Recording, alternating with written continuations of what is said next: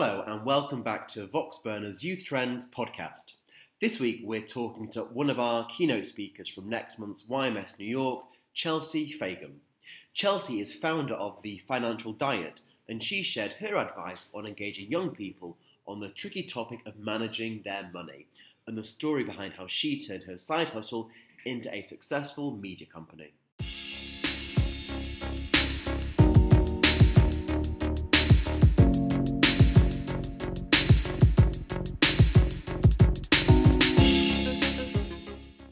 Hey Chelsea, it's Rick here. How are you? Good, how are you? Not too bad, thanks. Not too bad. So Chelsea, it'd be great to hear a bit about who you are, your background, and your story really behind the Financial Diet. Sure. Yeah, so I am, I'm a 30-year-old woman. I live in New York, so that's sort of the context of who I am. Our team, we're based out of Manhattan, and we're a team of all women, most of us from media backgrounds. I actually worked for a few years with my now partner at another media company where I was when I started writing The Financial Diet, just as kind of a personal blog on the side. I was working as a creative director at this media company, and she was in sales and marketing. And I started writing it as a personal blog. It took off very early. We got some initial grants, a fair amount of audience growth pretty early on. And at the time, my co-founder, who was an art director at an ad agency, she reached out very early on, like the third or fourth day I'd been writing the blog, and she said, I really like what you do and kind of hate my job, so can I help you make this look pretty, for my portfolio? And so after a few months of that initial success, she and I quit our jobs. Then a little bit later, my partner, as I mentioned, whom I used to work with at that company, she joined the team, and we sort of built outward from there. Now we're a team of 6, and then we obviously work with a lot of different contractors for things like our video production and freelance writers and all that stuff. But we're a general media company that does a little bit of everything, but specifically around the topic of personal finance and specifically speaking to young women. Fantastic. And what would you say your overall mission is at the Financial Diet?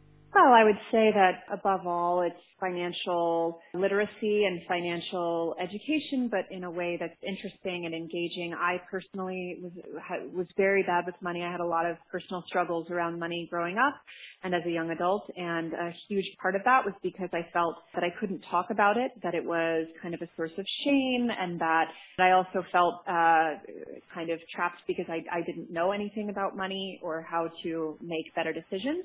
Mm-hmm. So I initially created the blog to hold myself accountable, but also to learn, and that's sort of the tone that we've carried through as a media company ever since. We do obviously strive to entertain. We understand that the majority of the content that we create that's going to build our audience is going to be stuff that's not super, let's say, nuts and bolts about money, but we ultimately, our biggest goal is to liberate young women around the topic of money, remove the stigma and shame and taboo from it, and to make it something that women love to talk about. And obviously a part of that is, really entertaining storytelling, but also part of that is beautiful design and making the things that we do aesthetically pleasing and having very fun events with cocktails and food that women want to go to. So, I think for a long time in women's media, basically every other topic has been made sexy and compelling except for money. And so I think giving money that treatment and making it something fun ultimately allows it to be something that women feel, and I hate this word, but I'm going to use it, empowered around. Empowered around. No, sounds good.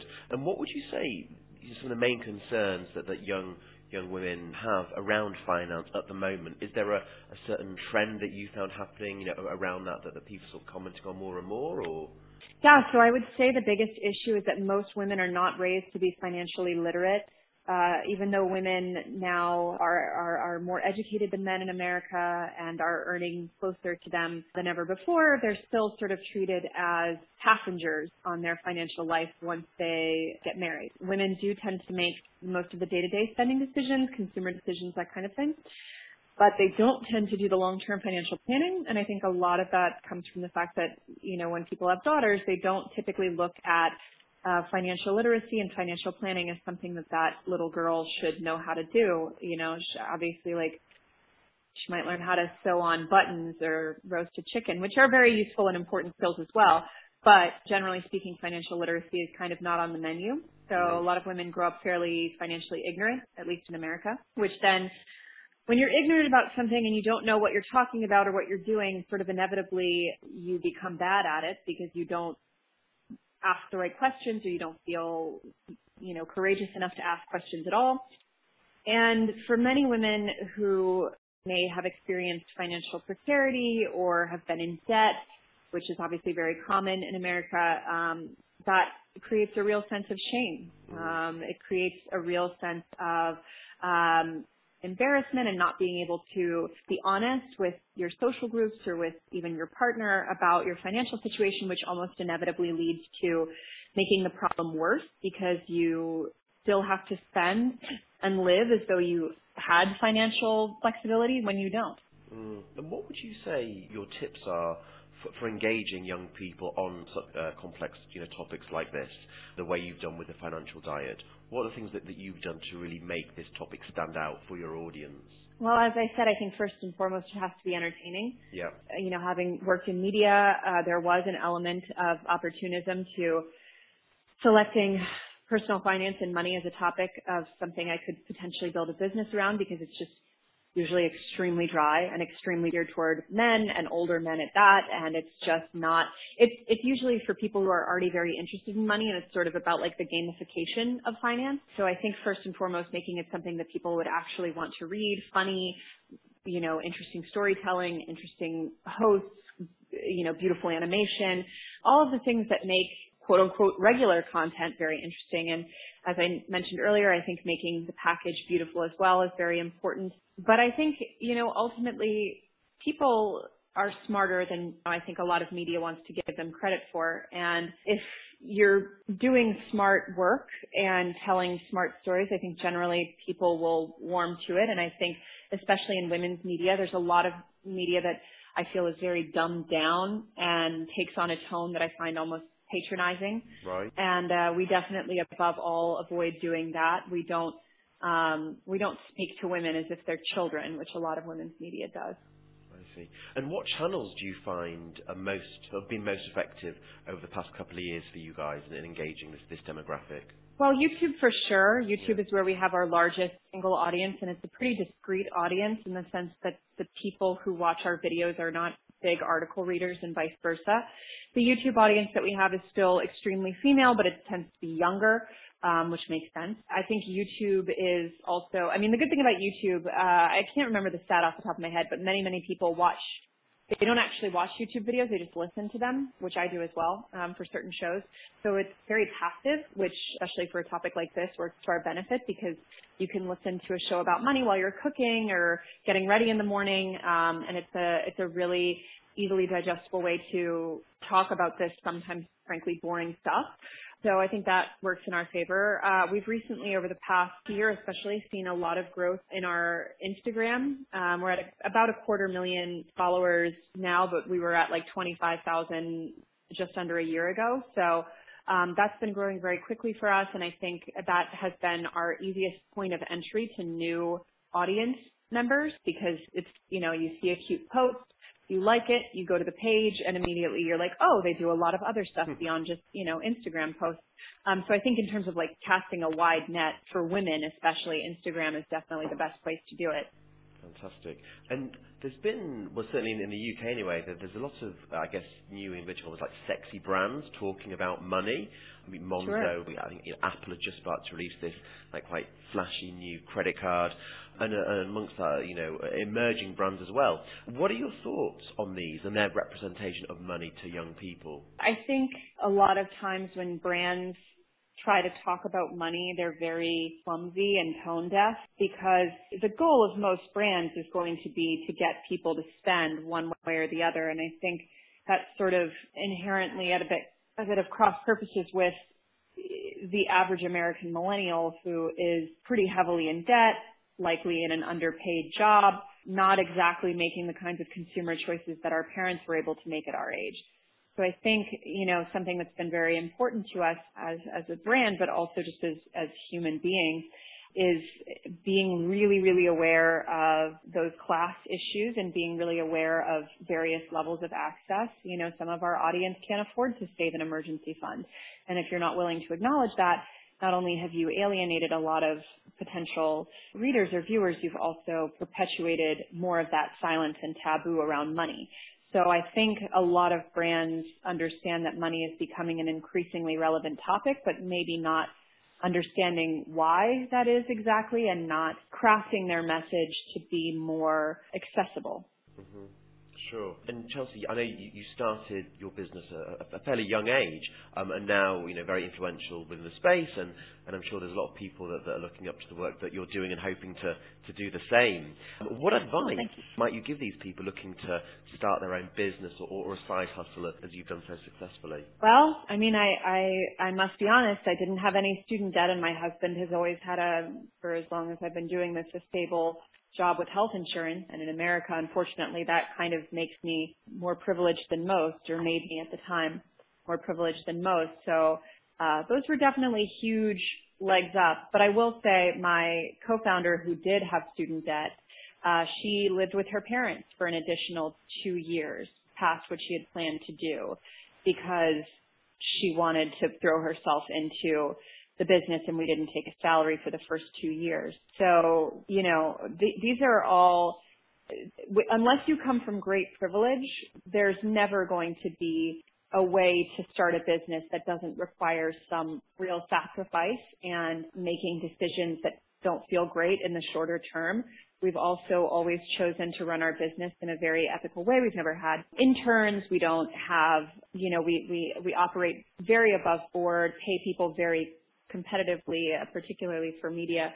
And that has always been a choice, because we know that we learned from doing the first 2 years how difficult it is to not have that safety net and to be freelancing all the time and to, really kind of make it work. So we don't want to put other people in those positions. But I think a lot of people don't realize going into it how much for the first few years it really is a question of whether or not you get paid or someone else does. For those first 2 years where we weren't taking a salary and we were freelancing, living at home, etc., other people in our company were being paid. And if that's not a choice you're willing to make, this may not be for you. And obviously it is a privilege to be able to make that choice, but if it isn't within your ability, I consider it an ethical obligation.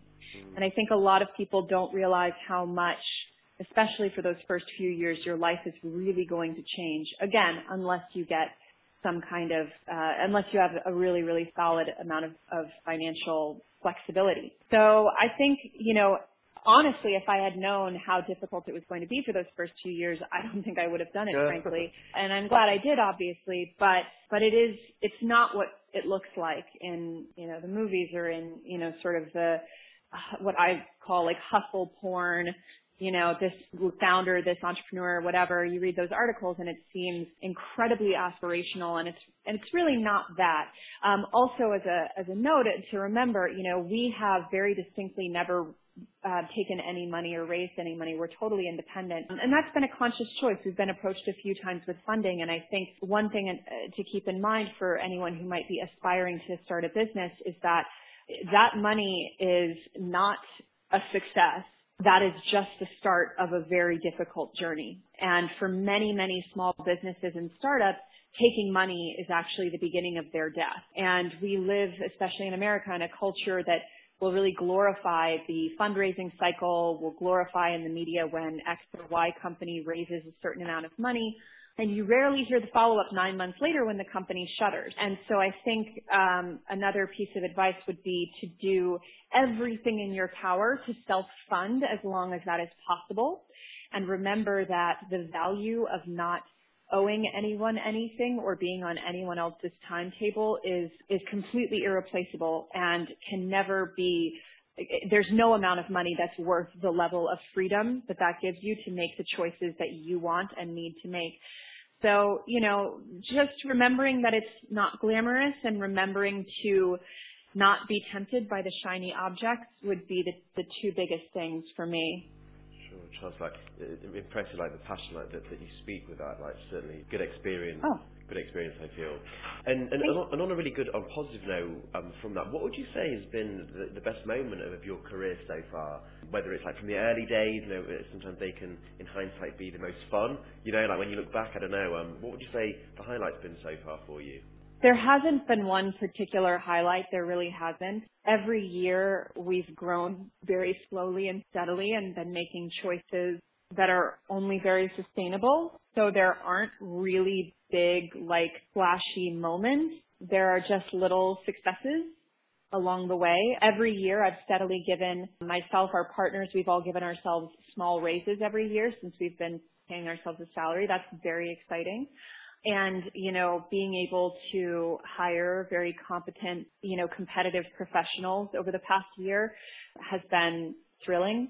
I think, being able to offer health insurance to employees in America, which is disgusting that is up to employers to do, but it is. And being able to offer a level of security that is very rare in media to our employees and a level of an ethical workplace to them that you don't always find has been incredibly satisfying. But I think honestly, to be totally honest, having no real big bang moment in terms of success, I think ultimately is a very good thing, because those big flashy moments, like when we had our book launch party, we had, 200 people in a Manhattan loft with, a catered bar by Hendrick's Gin and photographers and gift bags. And we had all this really, really flashy stuff that feels like the stuff that you see on Sex and the City or whatever. And that does feel exciting in a way, but it is nowhere near as exciting as being able to offer a great employment package to a wonderful employee. So I think remembering that the most valuable moments are never the ones where people are popping champagne and dancing is really important. It's very, very grounded, very grounded. Something that very few people know about you that you're happy to disclose, obviously, over this conversation. What would you say that is? That's something very few people know about you. Very few people know about me. I mean, some people know it about me, that I was arrested. Crikey, indeed. Yeah, and it was completely a result of my financial idiocy. And it's not a secret. I do tell people at events if I'm giving a talk or whatever, if it comes up. I mean, I certainly don't it's not on my business card, but it's not a secret. But yeah, I was arrested because I had many moving violations, which is basically when you do something wrong in your car while it's moving, as opposed to a parking ticket. And if you get enough of those and you don't pay them, they suspend your license and then they suspend your registration. And I had both suspended, and I got pulled over actually right in front of the house I was living at the time with roommates, so that was humiliating. But I got, booked, taken down to the station, everything, had to go to court, do a bunch of stuff to show the judge that I was serious about, turning my life around, this, that, and the other. And I was able to, get out of that situation pretty lightly, all things considered. But for a long time, I wouldn't tell anyone about it because it was humiliating, and it felt worse because I knew that it was entirely my own, selfishness and laziness and short-sightedness with money that got me into that problem to begin with. So, when I look back at that, I always try to remind myself that every single time it is better to deal with the problem right away than to put it off, because it almost inevitably always will snowball into something much, much worse. And I had many, many other financial problems, but that one felt the most obviously look at what this could have been, paying off, a $75 speeding ticket or whatever, and look at what it became, this thing that very nearly derailed my entire life and caused me great humiliation and got me essentially kicked out of the house where I was living because I brought the cops into the house. It was, it was a terrible time. So, and I think probably because of the work that I do and the topic that I speak of and the fact that I'm good with money now and I'm older and I dress extremely conservatively and give off an impression of being very, very together, but I was very, very, very not together at that time in my life. And I try to go out of my way to remind people of that, because a lot of people reading us can think that I seem very, very far away from where they are, but I'd like to remind them that it's almost certain that they're at a better place than I was. Thank you for sharing that with us. Yes, thank you. Sure. This September, I know you and your team are going to be joining us at YMS in Brooklyn. Indeed. Very excited. Great to be hosting you. What is it that you're looking forward to about joining us for a couple of days? Well, meeting a lot of other people in the industry. I'm very excited to do that. I'm excited to listen to some talks. I'm excited to go to Brooklyn. I frankly, New York is very large, and I don't live near Brooklyn, so I don't get out there as much as I'd like to. But yeah, I'm really just looking forward to being in that environment. We're often going to conferences that are either more platform specific, like a YouTube conference, or financial specific, which can frankly be kind of boring. So it's nice to go to one that's about marketing specifically and communication, because we're very passionate about those two topics, and it's rare that you get a few days just to talk about that with other really smart, thoughtful people. Yeah, excellent. And Chelsea, what would your one key takeaway be for our listeners that you'd like to leave them with as they go off on their own day to work? Well, it depends who's listening, who's like your core audience. So it's primarily like marketers, like brand marketers. Right. As I mentioned earlier, there's no need to talk down to women. Women aren't stupid. There's no need to tailor your message in a way that's infantilizing the way marketing to women often can be. Because if something as typically dry and typically coded masculine as finance can be made very compelling for young women, basically anything can. Fantastic. Chelsea, thank you for your time today and having a chat with us. Thank you.